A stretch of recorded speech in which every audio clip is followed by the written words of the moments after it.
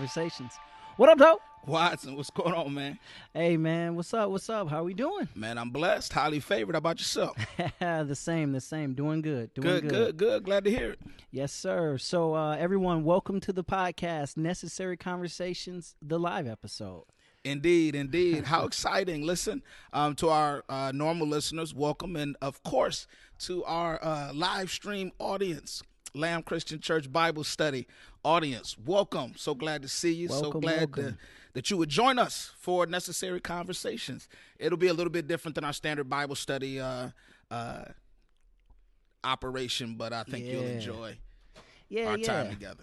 So, this is our first time doing it this way, but, folks who's this their first time in, just sit back and enjoy. We do this podcast, Necessary Conversations, where me and Pastor Dorian just have some conversations and we talk about things. Mm-hmm.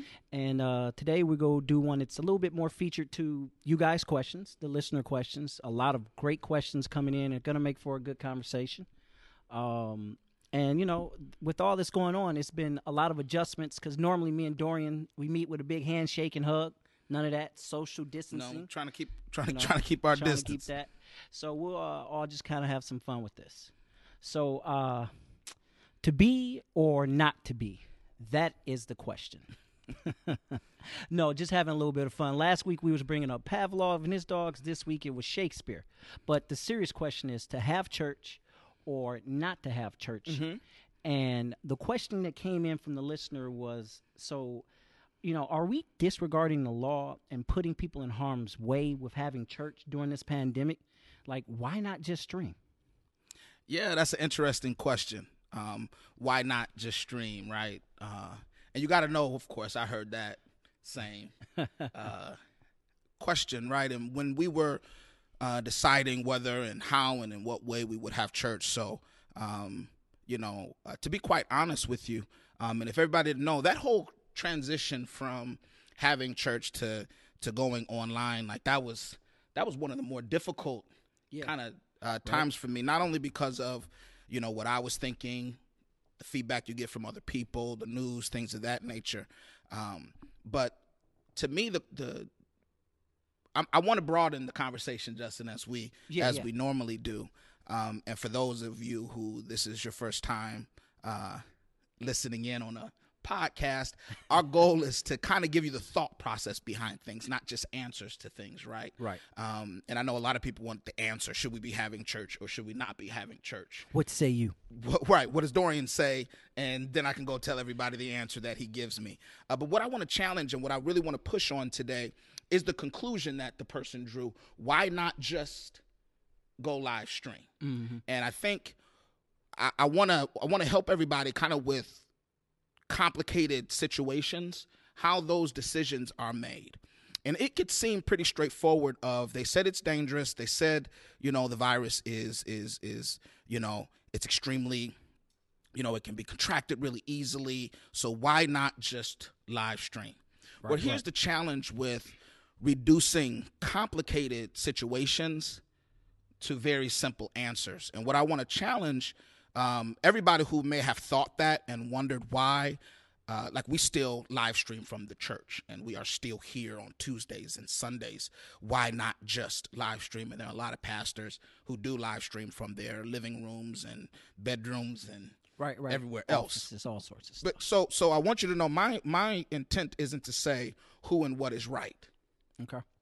My intent is about how decisions are made is really what's critical. We put too much emphasis on what was the right or wrong answer as opposed to what was the right or wrong thought process. Okay. So here, because I'm not judging any pastor that shut down I am judging a few pastors. I've seen some.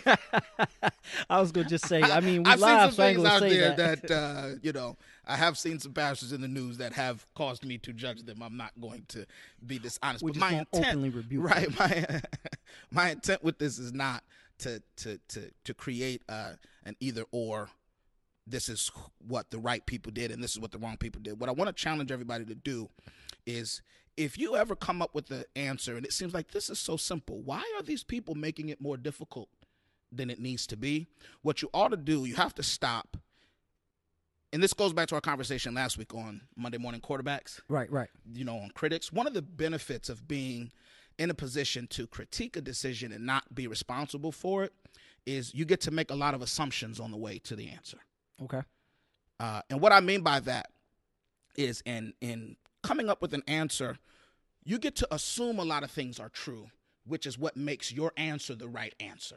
Okay. So in the instance of to have church or not to have church and why not just live stream, that answer seems abundantly clear as if it's the right thing, assuming everybody has internet.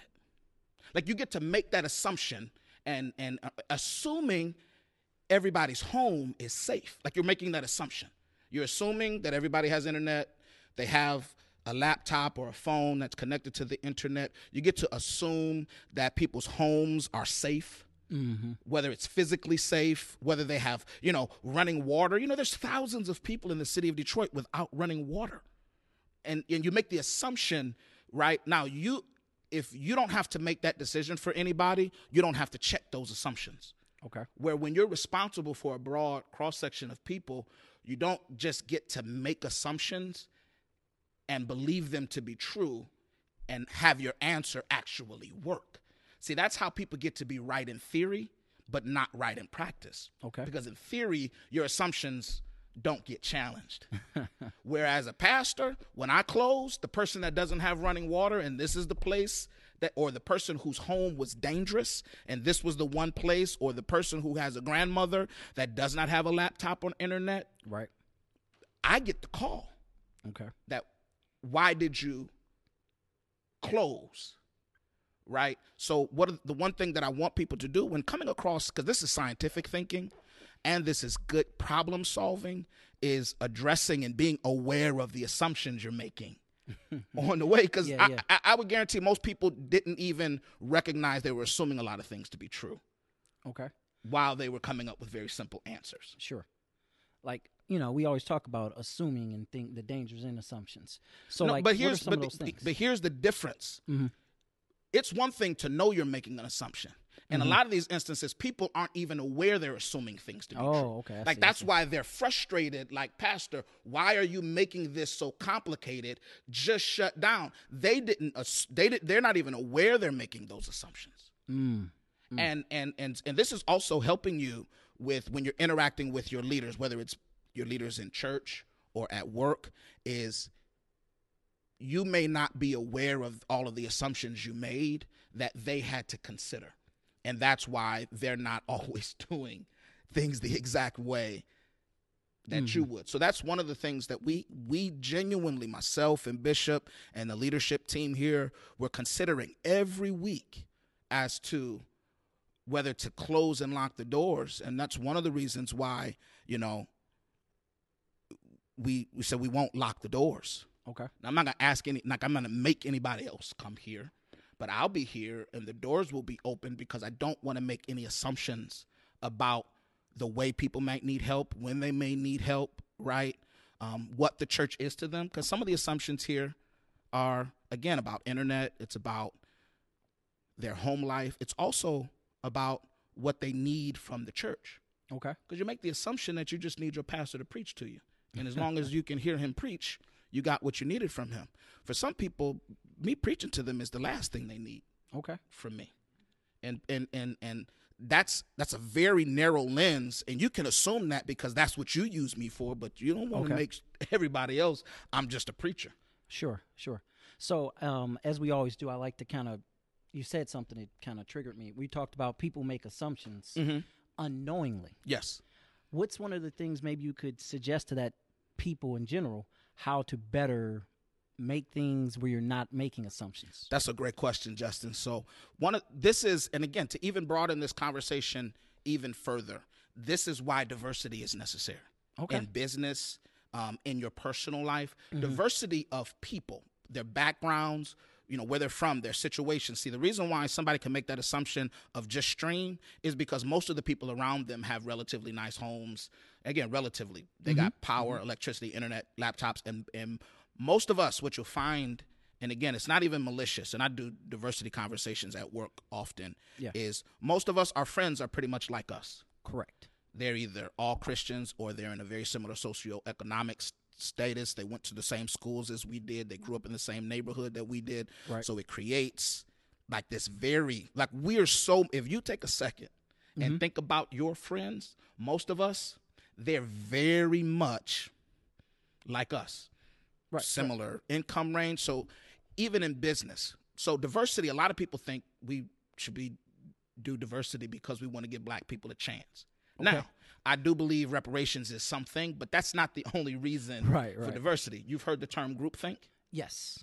So one of the ways you insulate yourself or you help yourself recognize when you're making assumptions that aren't necessarily true is by having a diverse set of opinions and a diverse set of people around you. So for instance, I tell people in business, right, we're sitting in a conference room, and if everybody grew up in a relatively, and they can both be black and white, but if they all came from affluent backgrounds and all went to college and, went to high schools that the vast majority of people went to high school, they can all make the assumption about, hey, so what we're looking for are people that, graduated college with this type of degree. Well, if you have somebody that didn't come from that background, they're going to say, time out, guys. If we're really looking for the best, I want to challenge your assumption that the best just are able to go to college that way. And so diversity challenges all of the assumptions you make, right? You have somebody that can say, I don't have running water. Now, this is the beauty of being a pastor, is I have a diverse set of people that you are responsible for. So that's why, and it makes you sensitive to how and the way people, their lives actually are. So diversifying your circle and your group of friends and the people you talk to, because if everybody you talk to is employed with pretty good jobs, you need to get somebody else in your circle of people. Because you've been the only black person in the room before, right? Often. And you have to, and it's a guarantee for all black people that's listening, where you've been sitting there, whether you said it or not. I'm not saying you have to always be Martin Luther King, where you've been thinking, they didn't do that at my house. You know what I mean? Like they're just saying, yeah, all of our parents did that. And you're sitting there thinking, no, they didn't. Like that's all of you. Yeah. Assumptions are safe in homogenous or monolithic rooms, right? Assumptions get challenged as soon as diversity comes in the room. Okay. So we all need to dig into our batch of friends and try to add to it. Absolutely. Okay. Or when you are adamant about your thought process, man, that's why most people talk to people that agree with them. Okay. They don't have conversations with people that don't agree with them. Most Christians, or many Christians, couldn't defend their faith well because they've never talked to anybody that didn't have their faith. Same agreement, right. Well, that's one of the great parts of this podcast. We try to challenge things like that. Indeed. That's at least the intent. Right. So kind of just sticking with this whole theme that we're just in with the having church and not having church. A question that kind of stayed with it is like, so with us being open or the doors being open. The doors are open. What do you say to just the legal side of that? Like, should we follow the law? What does the Bible say towards that? So that's an interesting thing too, right? People are like, the Bible says. Now, right.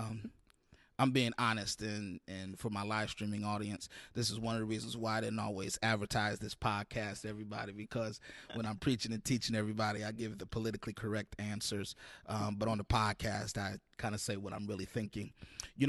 For many church folks, I get terrified as soon as they say, well, the Bible says. Worst thing. Do tell. It's like it's going downhill, and it's going downhill quick. Because, I've had people that I've never seen them read their Bible. I've never heard them quote the Bible until they came to me and said, well, the Bible says we should be obeying the laws of the land. Well, normally I get nervous when they quote the Bible because it's obvious that they grab the scripture to support what they're thinking. It's not because they've spent a lot of time in the scripture. Like that's what makes me nervous when all of a sudden I got people that I've never discussed the scriptures with wanting to discuss the scriptures with me. It's pretty unlikely that they've got a good grasp on what the text is saying. Sure. So, for instance, I think it's Romans 13 that people are like, well, Paul said in Romans 13 that we're supposed to, all the governments came and they're allowed by God. Now, you have to read the whole thing and understand contextually. Paul was saying, hey, you're citizens of heaven, but don't think like you just don't have to function as a member of society and follow the laws of that land because you're a Christian. That's essentially, it's not saying that you have to follow every law that is written. We have to know, and even if you read it further, we're subject to it. So Right. that's what I do know is I don't have to obey it, but I'm subject to it. If they want to come arrest me, they can. Okay. And I'm not going to be able to claim, well, I'm a Christian, you can't arrest me. Yes, well, they actually can. Okay. The other part, so that's what about being understand that I'm subject to it. It's not that I have to listen to it. Like Paul was arrested. It just was. Several times. Yeah, multiple. The disciples, they got arrested. They were subject to those authorities. And they had to choose and be sensitive to the Spirit when it was the time Right. to obey the authorities or not. But that's one of the things we have to recognize is Paul said we're subject to it. That means if you're going to defy it, you have to know there can be and may be repercussions to it. And God is not going to necessarily not make you go to jail or not let them arrest you or not let them fine you because you were being a Christian. I'm subject to it, and I recognize that. But that doesn't mean I'm going to follow the law every time they say something. And furthermore, for the record, the constitutionality of them shutting down a house of worship, like the legality of that is very debatable, which is why they were not and have not been quick. Like I said, because there have been some pastors out there that's doing some things that are extremely questionable, but they were not quick to bring the police there and put chains on the doors of that church because the constitutionality of saying don't go in there. Right. That's a slippery slope. It's very debatable. So again, the Bible said we should obey. A lot of people that had that question, they were looking for a reason to stay home. Right. I'm sorry. I just got to tell the truth. They were looking for the Bible to make them feel comfortable with staying home. Staying in bed in PJs a little bit longer. Yeah. They wanted to feel less guilty about it. And I understand when there's somebody there and if we were all at home, you feel better. Right. But when there's somebody there, for some folks, they don't care. They were like, I'm at home, and they didn't have one bit of guilt about it. But there's others, right? They're looking to remove the weight of that. And if everybody's home, then I could feel better about that. But knowing that there is somebody there, well, so the Bible says, so I'm doing what the Bible says do. That's why. Okay. I'm at home. So as far as that, kind of just right in that last vein, we'll kind of push forward. Do you feel as if churches and like you say, we're doing what we're doing here at LAM, but churches that are still gathering people in mass are being a little irresponsible and maybe testing God, or are they trusting God? So here is the beauty of the answer that I just gave you. I'm not going to make assumptions about anything that's going on in those ministries. Like that's why being judgmental is dangerous, because I don't know. I would have to specifically know that pastor's congregation, everybody within that congregation, and So one of the things, I used to be a pretty judgmental person, and I've talked about it on this podcast, yes. Right? Especially for preachers and things of that nature. Right. Like I would be like, he was up there wasting time. He didn't say nothing. He must not be studying. And that's because I make assumptions about how easy it is to stand in front of people. Right. And deliver, right? You make assumptions that their life was peaceful before they got up in the pulpit. You just assume. A lot of people do that, right? When the preacher goes up to preach, and whether it goes well or not, you assume he was just at the house, and it was just him and the Lord and his Bible, and he exited from the Holy of Holies on the way. Upset before y'all preach? I didn't say anything about a wife, Justin. You're not getting ready to get me in trouble. There's a loud. lot of other things that go on in my life. My wife, honestly, and I'm being real. I'm not even just trying to save face. I don't know how ministers do what they do without a wife like mine, because that is the easiest source for the enemy to come in and distract you on your way to doing your job. But my wife, it's normally me deciding to do something stupid right before it's time to preach, or making a phone call. And sometimes I'm dialing and I'm going, you should not call this person right now, or opening the mail, right? Like you assume that their power didn't just get cut off, their water, they didn't get an eviction notice, they didn't just get fired from their job, they didn't just get their car repossessed. All these things that could happen before they go up there and make it go that way. So I don't want to make assumptions about.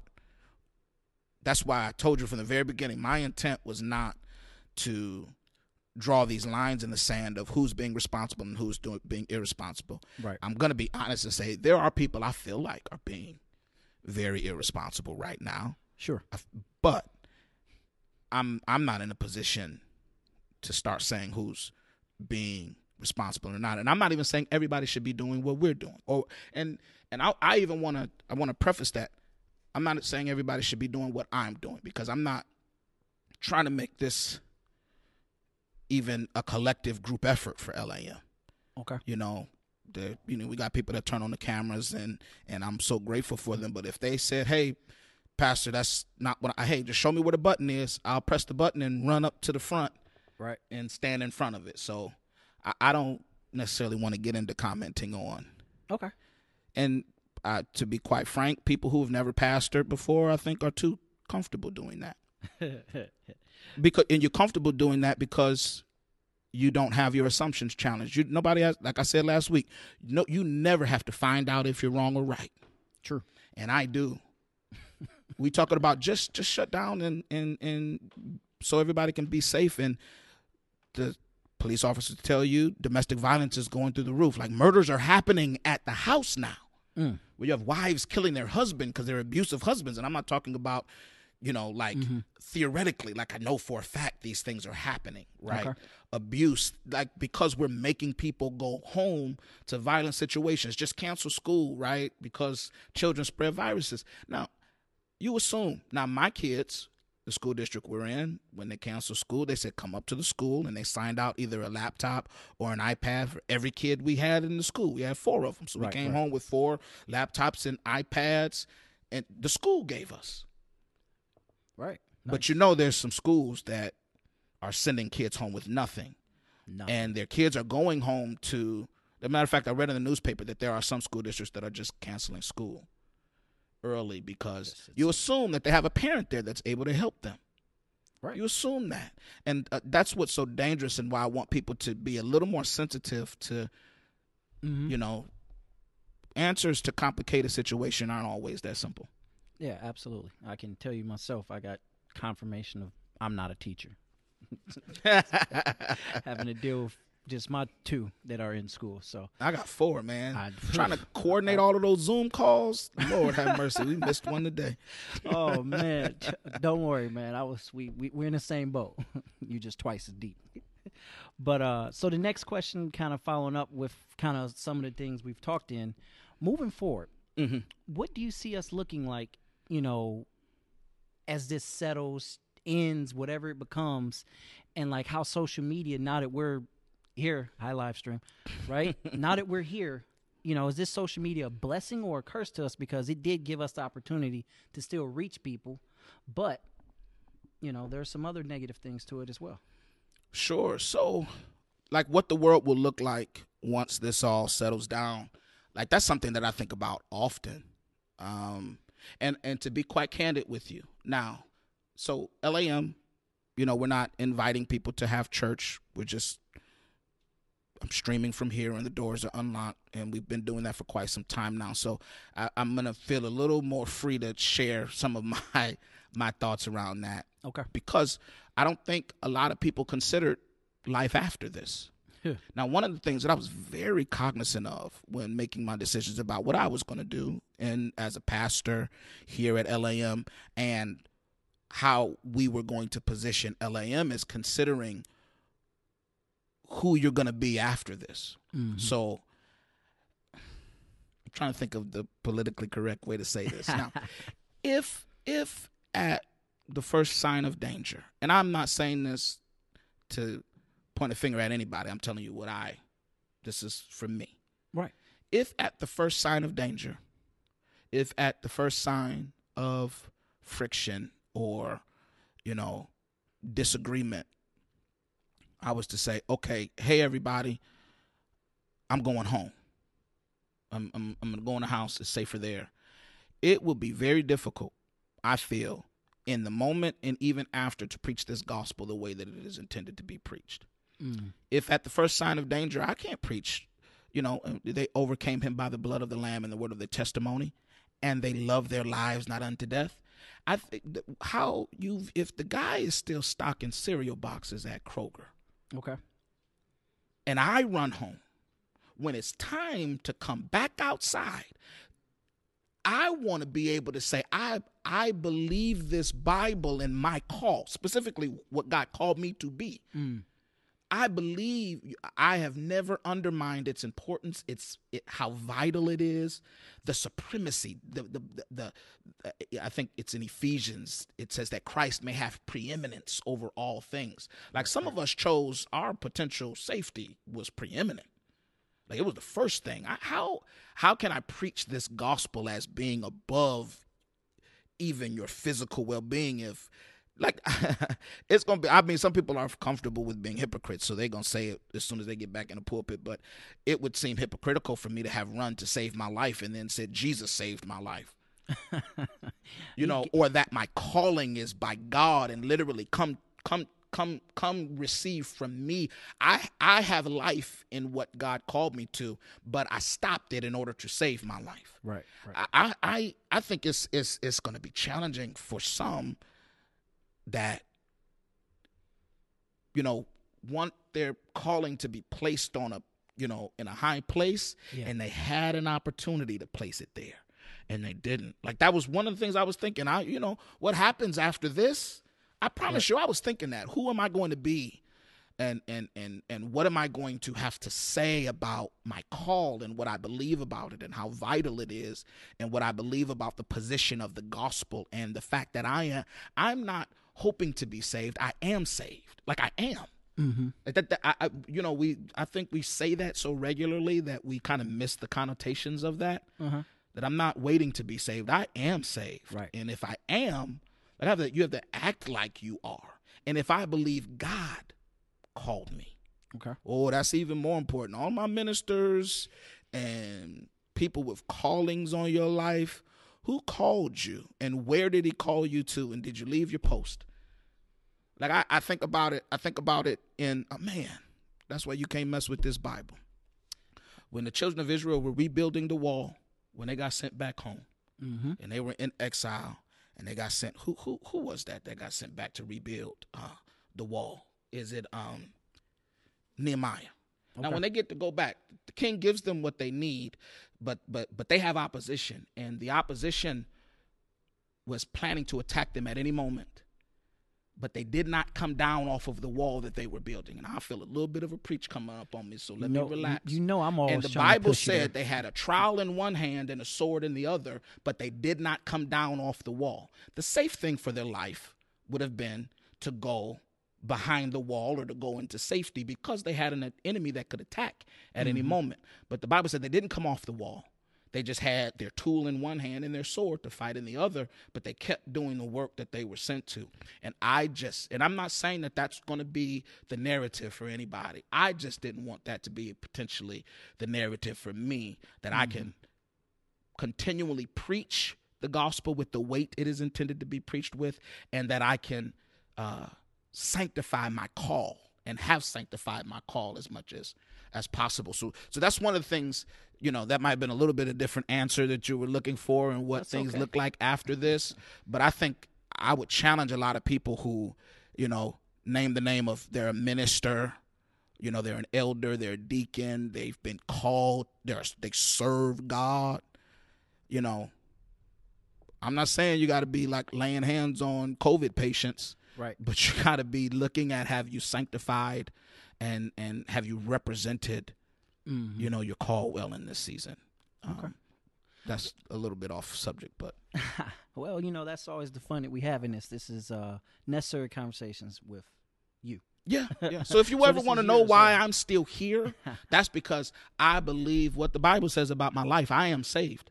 I am saved. All right now. I'm not hoping I get saved. I'm not hoping God saves me. He has saved me. He has. Amen. Already. I believe it's a finished work, and so I operate that way. And I believe my calling, if the cereal aisle at the grocery store is essential. Yes. How in the world am I going to then tell everybody that I'm, everybody, God, how am I going to say God should be first?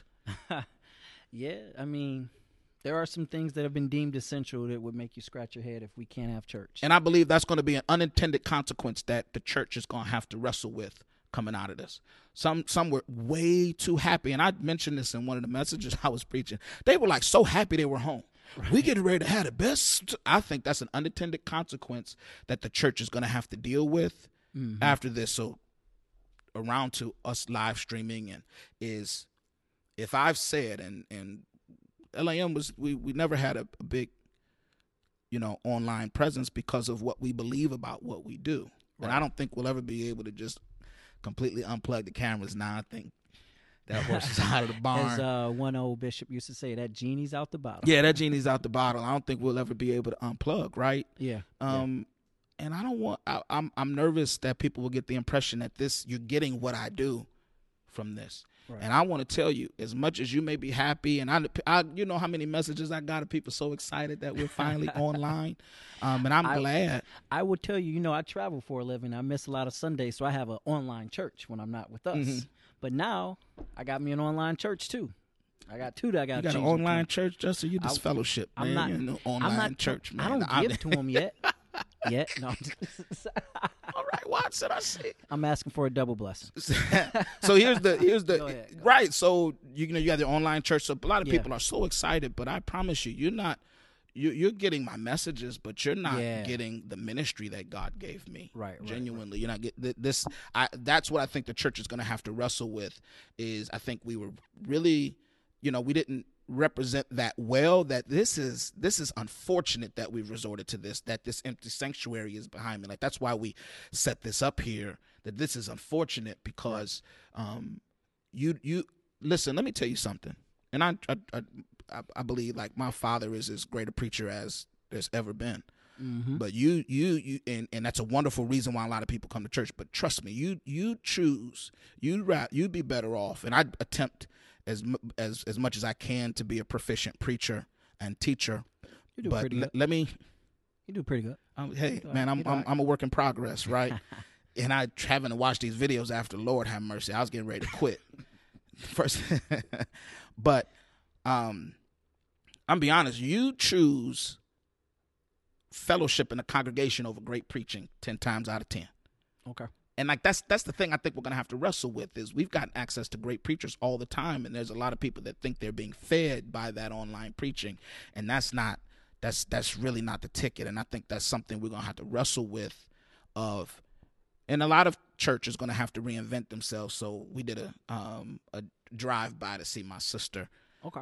Demahi yesterday, so she wanted to see the kids. She's doing good. So we stood at the edge of the driveway. They were at the house, so she could see the kids jump around, right? Yeah. And her and I were having this conversation, and I said one of the things we coming out of this, I think we're going to have a different reason for gathering. I don't think we can assume that everybody's going to get out of their beds and drive to hear us preach and sing anymore. Yeah. Yeah, just assume that that's why they'll come all the way across town is because Dorian's preaching and the praise team is singing, especially if they can get it online. I think this is what's critical, and it's one of the reasons why normally there's a method to my madness. I'm challenging the people that are at home and not operating in their call. Is if the pastor is the only one operating in their ministry, you can think you're getting him by preaching, but all of those support callings and gifts, the prophet, the teacher, the evangelist, the ministry of helps, right? Yeah. Those all have to be functioning well, right? For people to know that there's a different kind of benefit in being in the congregation. Right. So that's one. All the other ministries and gifts are going to have to elevate themselves. So when you interact with them, trust me, you didn't get the best that LAM has to offer because you saw the preacher preach and the praise team sing. There's somebody there with a prophetic word for you that you're not going to get if you just stay at home. Right, the prophet is going to have to prophesy to people. Okay. The teacher is going to have to teach. The healers are going to have to heal. Like, we're going to have to do that so you're not getting everything we have to offer because you streamed my service. Like the elders, they're going to have to see their responsibility when we do the altar call and they line up there to say, we're going to lay hands on you. Especially, I don't want to get off topic because that's one of the challenges we're going to have is people breaking out of the mental fear that people have been put in cages right now, not by COVID, but by fear. Right. And so if I say you need to come and have somebody lay hands on you, that's going to be an extreme act of faith. And healing virtue is going to have to flow to make people say that's the place I need to go, right? Rather than watch. So the onus is going to be like pastors doing what they do, but all those supplemental gifts, they're going to have to be rolling. because I can't lay, the elders, y'all got to see. People are going to have to know if they come and have you lay your hands on them at that altar, that things happen.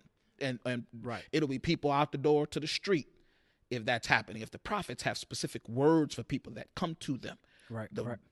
So that's one. And our ministries, especially the Black church, then that's another conversation.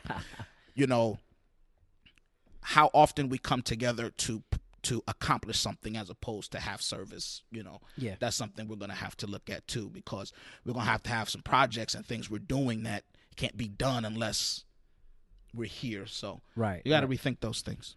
All right. Well, maybe that'll be hopefully the positive of this, or at least one of the positives. Right. I'm praying, man, and that's you just never know who we're going to be, who our society is going to be coming out of this. Yeah. You just never know. That's why I have to trust God is on the throne.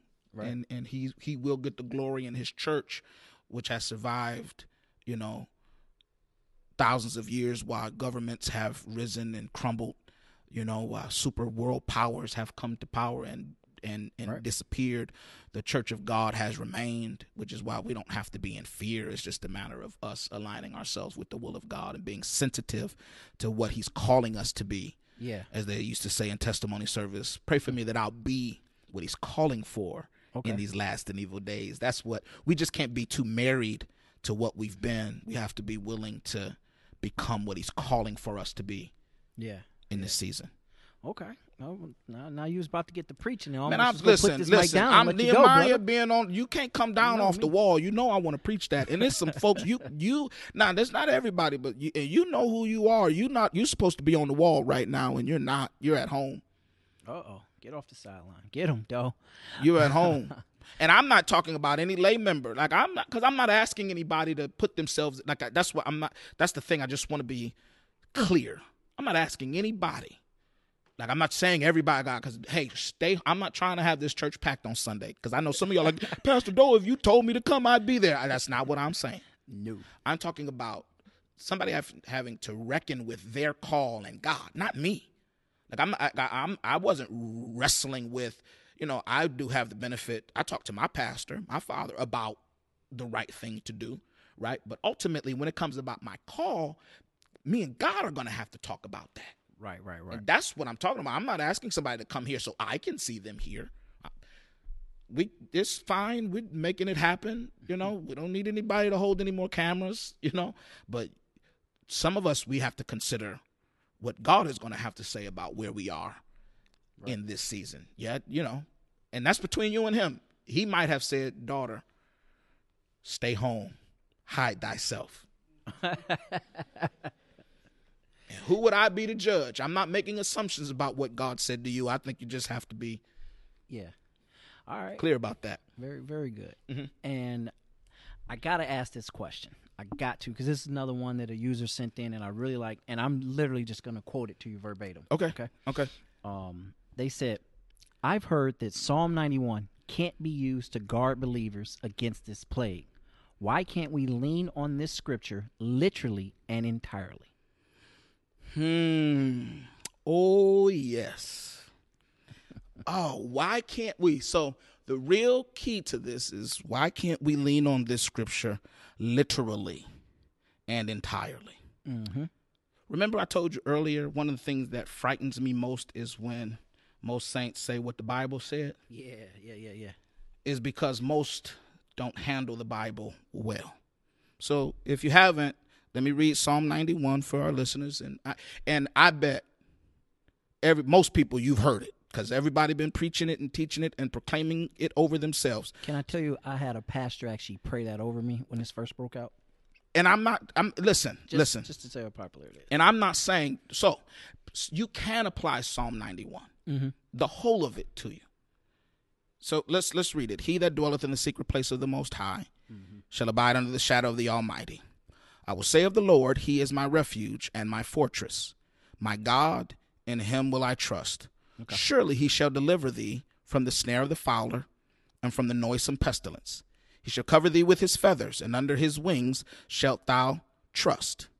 He shall be thy shield and thy buckler. In verse 3, deliver thee from the noisome pestilence, right? Yeah. Pestilence. They like, it's a pestilence. So Psalm 91 is talking about right now because it's talking about a pestilence. Right. Thou shalt not be afraid of the terror by day, nor for the arrow that flieth by night, nor for the pestilence that walketh in the darkness, nor for the destruction that wasteth at noonday. 1,000 shall fall at thy side, and 10,000 at thy right hand, but it shall not come nigh thee. Now that's generally what people have been quoting. Only with thine eyes shalt thou behold and see the reward of the wicked. Now, verse 9. Now you got to keep reading, because thou hast made the Lord, which is my refuge, even the Most High, thy habitation. There shall no evil befall thee, neither shall any plague come nigh thy dwelling. That's the quote. That's the quote. Neither shall any plague come nigh thy dwelling. So COVID isn't coming into your house. Right. If you take this literally, that's what the person wanted to do. Now, keep reading. For he shall give his angels charge over thee, to keep thee in all thy ways. They shall bear thee up in their hands, lest thou dash thy foot against a stone. I want to stop there. Is those last two verses, are they familiar? Do they sound familiar? You could say that, yeah. Now, those two verses are featured prominently elsewhere in your Bible. And if I had my Bible class audience, I'd ask you guys where that is. I'm not putting you on the spot, Justin. Okay. I was hoping you would. Yeah, if you did, I had some ideas. I was ready, but don't do it. I'm not getting ready to put you on the spot. Verses 11 and 12, and this is me challenging the person, or the not even the individual, but what the church is doing right now, and trying to declare this literally over people. Verse 11 and 12 are featured prominently when Jesus is in the wilderness and tempted by Satan. Correct. And Satan, I don't think it's a mistake. Guess what Satan quotes? Psalm 91 to Jesus. He tells him to jump off this high place, because the Bible says, take this literally. Psalm 91 says he'll give his angels charge concerning thee, lest thy day. Say, I don't think it's a mistake, saints of God. Hear me. I don't think it's a mistake that Satan chose Psalm 91 to quote to Jesus to try to make him take it literally. And Jesus told him, thou shalt not tempt, or don't test God with this. I just want you guys to be careful. See, this is the Bible. This is a sword. It's dangerous. It can cut you if you don't handle your sword well. Okay. And there are a lot of people, because if you think about it, do you know how many pastors, bishops, saints that this disease, like the state of Michigan, the Church of God in Christ specifically lost like 5 bishops. It's unbelievable, because they still had a service. Now, did they not believe Psalm 91? Like, did Psalm 91 not apply to them? Right. If we're taking this literally, what you have to be careful of doing is trying to take the Bible and have a literal interpretation of it be where your faith is. See, a lot of people are taking that Psalm 91 so they can believe God about COVID, so they don't have to believe God about the rest of their life. Sound like you're going somewhere, Pastor. Honestly, you that's why I made the statement earlier before. I am saved.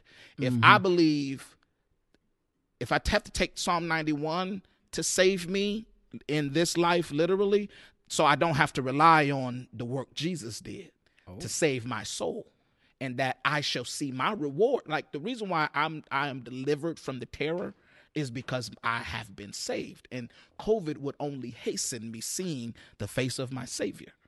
That when you've made the scriptures about this, see, that's the thing that's rough about taking a spiritual book and applying it literally.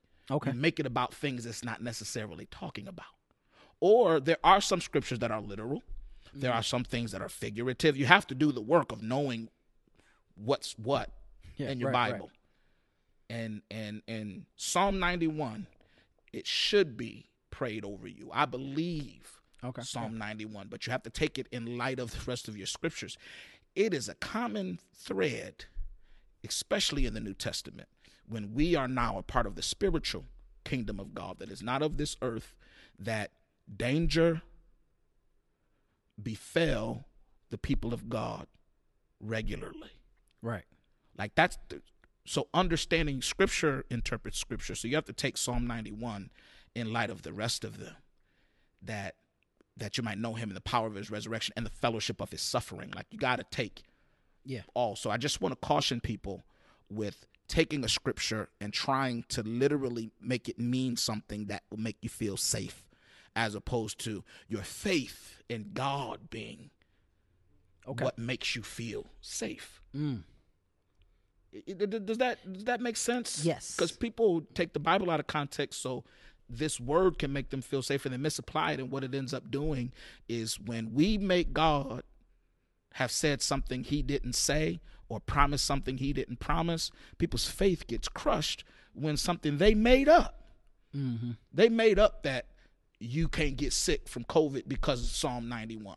We made that up. And then if it happens, then all of a sudden they're like, God, why are you? And he said, that's not what that scripture meant. Right.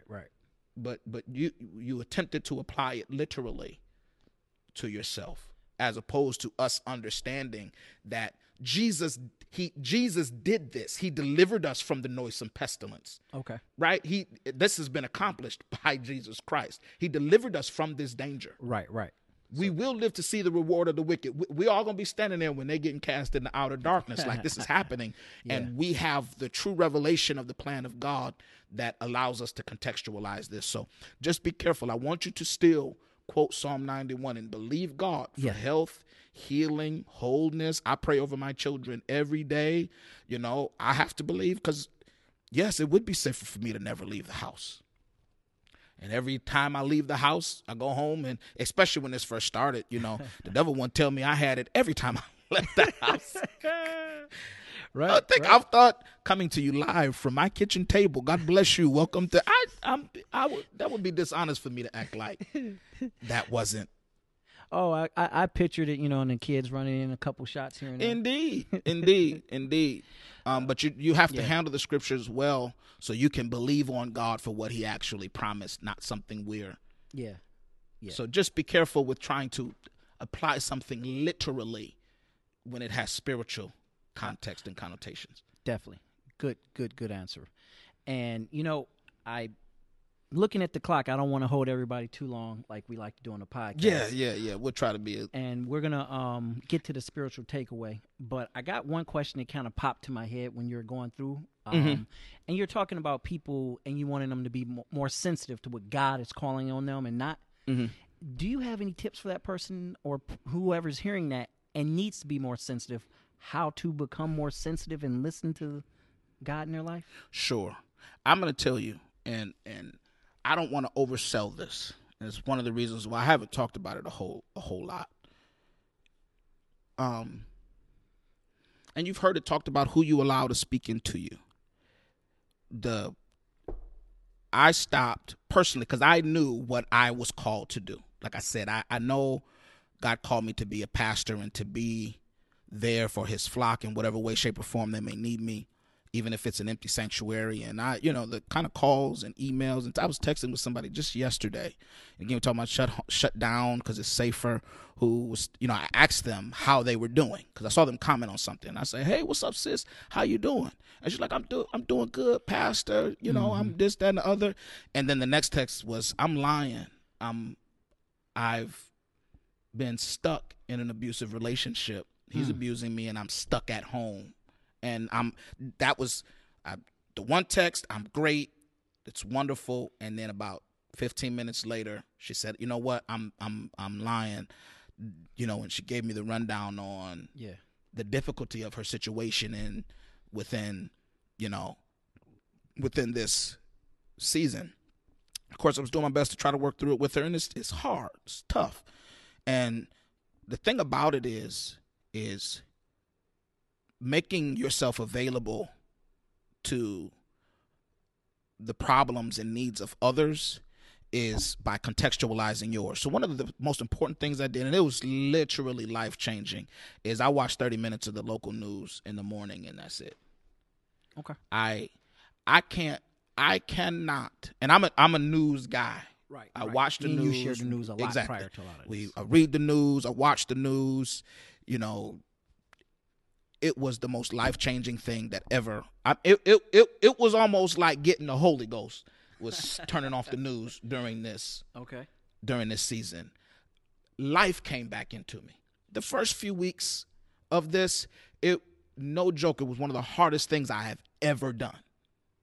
Like trying to make the right decisions for the church, for my family, as it pertains to my call.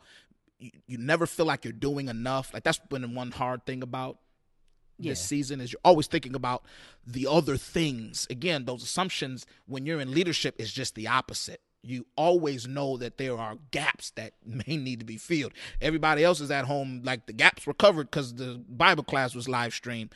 And on the other end of that, you are so keenly aware of how many other holes and gaps still exist, right? Even if it's just one person. Yeah.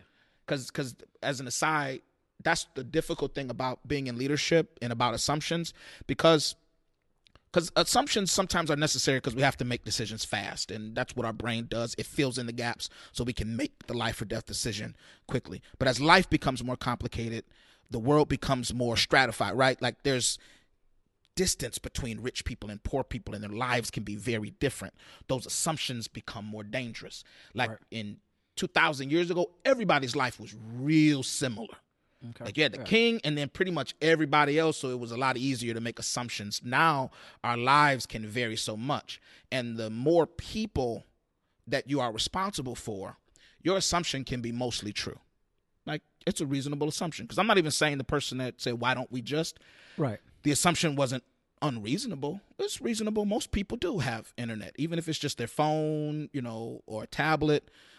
However, the larger the group of people you're dealing with, the more significant, if say mostly, and if there's some that's not true for, that can become a significant portion of people, right? So that's why the government, their solutions, and I'm not defending our current administration, I'm just defending federal government in general. A lot of times it seems like they're complicating things, or they make things difficult on purpose, and sometimes they do, but a lot of it you have to consider. If you're making decisions for millions of people, and if just 2%, it's not what the solution you're proposing doesn't work for 2% of the people. You're talking about thousands of people. Right. And you can't just ignore that because your assumption was mostly true. And you have now ignored thousands of people. And right now, it's not just numbers, because LAM, we got enough numbers that it can be a significant number of people, but also what we provide is life or death. And if we miss the one, it could be life or death. Literally. Right. Literally. However you pronounce that. Is it literally or is it literally? So I'm going to say it both ways. Whichever one appeals to you. Like we do life or death work here. Absolutely. So that's why the police, firemen, EMS, the hospital, they deal in life or death situations. So like they got to be on their post. We deal in life or death situations. So like that's one of the things in this season, right, is just being very cognizant and aware of that. But turning off that news, man, it made me because the news always made me think about me. Okay. It would think about what I was inundated with the thoughts of me and what would happen to me if and as soon as I turned the news off, all of a sudden it became so much easier to think about what's going on with other people and to hear God, because I could only hear the news. And I'm going to take a minute to go get on my soapbox. Go for it. As President Trump, man, some of these press conferences, it's like blows my mind. Like how we're going to look back at this and like, how on earth did we live through this, right? But guess what? The media, on the other hand, they're just as bad and maybe worse. Because what they beat him up. Say, for instance, he's saying, hey, this treatment, it may work. We're hoping it does. And they go crazy. How dare you give people false hope when it hasn't been tested yet? And then the very next story will be 1 million people may die, or there may be. Like I've heard on the news, I've heard it the last 3 days in a row. And some of you guys have heard it. There may be a shortage of meat in the next 3 weeks because the supply chain is vulnerable. And they've been running this story, scaring people about being able to get beef and chicken and fish because the supply chain is vulnerable because the people working in the plants could get sick. Stop and take a second. No, duh. Seriously, that is a made up story. Of course the supply chain is vulnerable. It's been vulnerable the day this all started. The people in the factory have always been at risk of getting sick. They've genuinely manufactured a news story to tell us what could happen. And it's the same thing that the president did, just in the opposite. Mm-hmm. Just in the opposite. You told us a story is possible. It is possible that enough workers at Tyson factory could get sick that they can't crank out enough chicken. It's possible. Man, this is really. Oh, let me stop. It was gonna be just the same way it was possible for the medicine that President Trump was talking about to work. Yeah, it's the same thing. And what they are doing is so insidious that they are going to break our society, because we need to be mentally healthy in order to combat this disease. And they are killing people. They have put people in a prison that I don't care what, they're not coming outside again. Right. They're not. I'm not coming outside again. Because the reality of this, and I'm being honest with you, there has not been a significant news story in about a month about this. Mm-hmm. In about a month, there hasn't been anything significant. There really hasn't been anything to report in about a month. This should be this is actually the slowest time in the news for them. So they're making up things so they can keep making money. Mm-hmm. There has not been a significant development in the treatment of it, in the progression of the disease, and how many people are getting it, how many people are dying. They're not even talking about ventilators anymore, because ventilators, this is what's crazy. Right.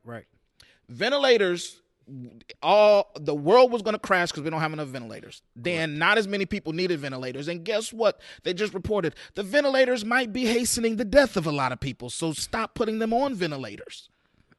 It's the being sensitive to the voice of God. You have to be so careful that you understand the motive of who's speaking into you. Yeah. You have to be that's to be sensitive to it, right? You have to be sensitive about the motive of who you allow in, and it could cloud your judgment and you can't hear God, or you have to hear him through everything else you heard. Yeah. So that meditating and spending time with God, that's my biggest suggestion. I'm telling you, my life changed. Justin, I cannot overstate how absolutely life-changing it was for me. Okay.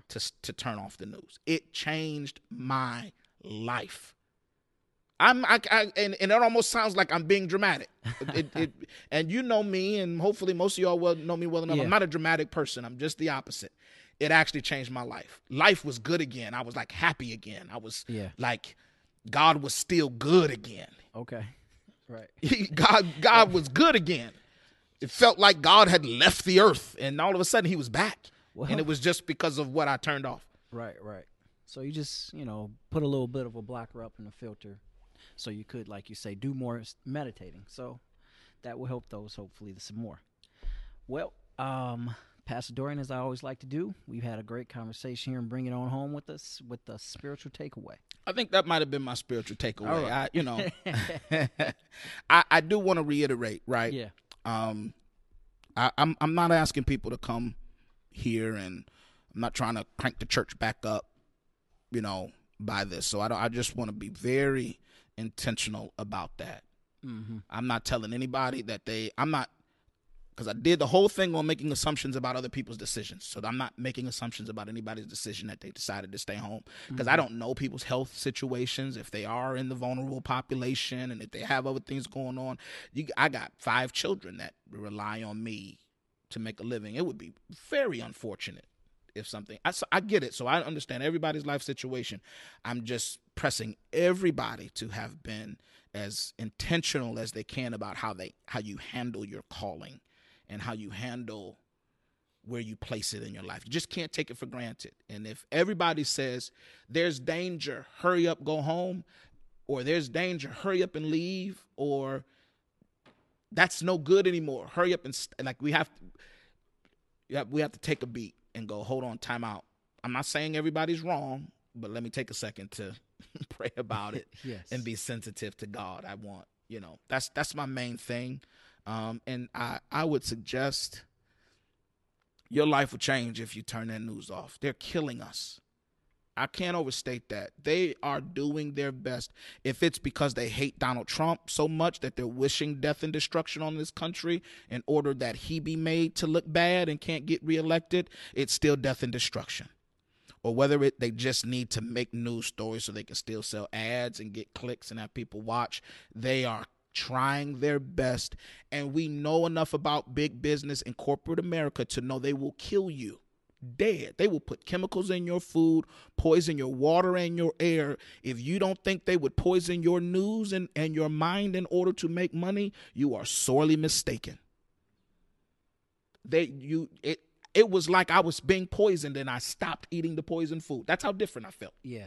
Because I believe that they're literally doing that. And if something breaks this country, it will not have been the coronavirus. It will have been how our media and government responded to it. If our society breaks, because I'm fully still in the camp that, hey, Jesus is setting this thing up to wrap it up for him to come back. And this is just the means by which that's going to happen. Like, I'm fully still in that camp that's a real thing. I'm not assuming everything is going to go back to normal. Like Mark of the Beast, line up and take it or not, cutting off the heads of the believers. Like, I'm still fully in the camp that's like a real possibility of all this. Still in Revelation. And the thing that may hasten that will not be that there was a potential flu epidemic. It will be what our leadership and what our media, those in control, did to us as a result of it. The opportunity they took.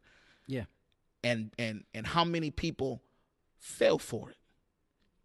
Who lined up to still be like, because there's people that watch the news 24/7 but still had a nerve to say, but I'm not taking the vaccine. Well, they're inoculating you in your mind. You don't have to take the vaccine for them to have killed you. They're doing it right now. Right. And I think we have to take a spiritual look at what we're allowing into our homes. It was entirely too transformative for it to have just been a natural thing for when I turned that off. Yeah. It was, and you can go back and you can probably watch my teaching and my preaching and see before when I was watching it and when I turned it off.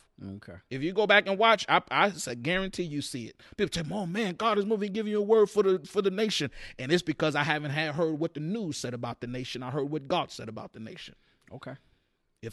If you believe, because especially the last 2 weeks, and I don't exaggerate my preaching. I believe the last 2 weeks on Sunday morning was something God had to say to us, and I believe that I was only in a position to say that because I stopped listening to what they had to say about the world and listen to what I could hear what God had to say about it. And I believe it is spiritual. I don't think that's just the news. I think that is the enemy of our souls. Okay. I do.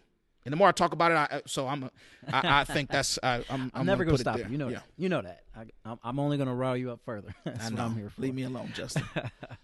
All right. So for the new folks and the new listeners and people, just bear with us a little bit longer. We'll wrap it up. But something we traditionally do here with our Necessary Conversations, our podcast, is have a little fun at the end where we, bounce off just a regular old conversation. We talk about sports, movies, Pastor Dorian and his dating life, all sorts of Lord, stuff. That's 20 years ago. I never had a dating life. I'm not going to introduce you to I that part came out of the womb. I was married to Jesus, and then I met my wife. Yes, but how you fell in love with her was a great conversation. It was. I'm going to find that podcast. About yes. And I'm going to listen y'all before you all have to go back wherever you get your podcast. You got to go back and listen to the rest of the episodes. This was just an example. If it was even slightly, something that seemed, beneficial or helpful, or even you got to see how and why I think the way that I do, I would highly suggest you go back and listen wherever you get your Apple Podcasts, Google Podcasts, Spotify, Breaker, any of the major podcast carriers. It's on. Necessary Conversations with Pastor Dorian. It's some great stuff there. I think we've done episodes on anxiety and depression. We've done episodes on my favorite personally is the death of the Black church. Okay. If there's anything I've ever said in my entire life that I think everybody needs to listen to and hear, it is that particular episode entitled "The Death of the Black Church." I personally think everybody. Most of the time I preach and teach, if LAM heard it, I feel like that's who needed to hear it. If there's anything I've ever said in my life that I think everybody needs to hear, I think everybody needs to hear the episode, "The Death of the Black Church." But pretty much all of it is good, and Justin is great. I did more talking this time than I was we preaching do a a little healthy bit balance today. and let him do his thing. It's your show, like I said. One of my personal favorites would be "Who's Really Winning." That was one of my that favorites. was a good one too. But yeah, check them out. But last week we talked about The Last Dance, Michael Jordan, little documentary on his last season. And then part 3 and 4 came out this weekend. Did you see it? Of course. Okay, that was one of those There rhetorical was questions. church and then the documentary, and it was close, which was the priority for Sunday. So, right. It's only because it's so late that you I can do all that just really- preaching. Stay on the wall. Unless the Last Dance documentary conflicts with church, then you might have a rough decision to make. This week was a hit home to us here in Detroit. Yeah, like man. none other. What did you feel watching that Bad Boys Rodman? What was you? So we might have to do a whole episode on that. Of course, they villainized my Bad Boys. Now, they were the Bad Boys, so, them being cast as the villain was expected. The one thing, and they did what I expected them to do, right? And that is take the opportunity to paint Isaiah Thomas as like the worst person walking because he didn't shake Michael Jordan's hand. And there's two things about it. They didn't give the context. Now, it's Michael Jordan's documentary, so I wouldn't expect them to give the context of Michael Jordan give the interview before the game, calling the Pistons bad for basketball and basically trashing who they are. They didn't give that context because I think people would feel a little bit different about Isaiah and those guys walking off the court if you heard what Mike said about them before Bad the human game. beings even. Yeah, he called them bad people, like it wasn't basketball, what Mike had to say. Yep. Which is why you like good sportsmanship. You made it about something other than sports by your comments, right? The other piece, and I think this is, a lot of people recognize this, but it's so blatant that Larry Bird didn't shake Zeke's hand the year before. Did not. And that Bill Laimbeer is the one that told Isaiah, let's not shake hands. Right. Now, there's something Bill Laimbeer and Larry Bird have in common that Isaiah doesn't have. What would that be? And how that is, how you respond. Listen, let me be candid. So I was a black boy in mostly an all-white school. Right. And I remember my father saying this. He would give it to us on two fronts. Number one, God is not going to let you get away with the same thing he lets everybody else get away with. You're his son. So if everybody else get away, because you're his son, you will be the one person caught because he chastens those whom he loves. Yeah. Right? Yeah. And one of my father's seminal messages, right? Deal with me as a son. Like you want God to collar you up because that's what you do to your children. Right. Like fatherless children get away. They stay out. They don't have, curfews and all that. But the other thing is little black boy, it could be 10 of y'all lined up and you're the only black one. They're going to react to you doing the exact same thing as everybody else very differently. That's why black boys and girls are suspended at astronomically higher rates. That's why we're arrested at astronomically higher rates for drug offenses. And the statistics say white people do drugs just as often as black people do. They do them and they deal them, but we get arrested and we get harsher sentences even if they are arrested. Like, it was a textbook example. And what's amazing to me is that they showed the documentary. They showed Larry Bird walk out. Yep. They showed Isaiah say, I had to grab Kevin McHale and stop him. They showed it, and then the narrative can still be afterwards, Isaiah's a terrible person. I hate that I had to watch a sports documentary and go, Zeke, you can't listen to Laimbeer. He can think it's funny. Yeah. Seriously. That was the thing I was thinking. And they showed the clip of Bill Laimbeer saying it to Isaiah. Right. And he was laughing. That's because it could be funny to Bill Laimbeer, but it's not going to be funny when it's you. Now, Zeke was a tough dude, too. That plays into it. Zeke, our guy's infallible. Zeke is as good as they come, but I know Zeke had made his enemies, but that piece just always, it sticks in my craw. Yeah. That, listen to me. You have to consider if you're of a similar hue to me. You can do the same thing, but the reaction isn't going to be the same. Right. But I still love Mike and Yeah. the Bulls. Oh. That's just a part of the That story. was just that part of it. So, like Yeah. I said, looking forward to next week. I yeah, assume? absolutely. I'll be there. All right. Well, there it is. Folks, we appreciate you checking us out, listening in, whether it be live or you're going to listen on the podcast later. We'll see you next time. Dope. Watson, appreciate you, brother.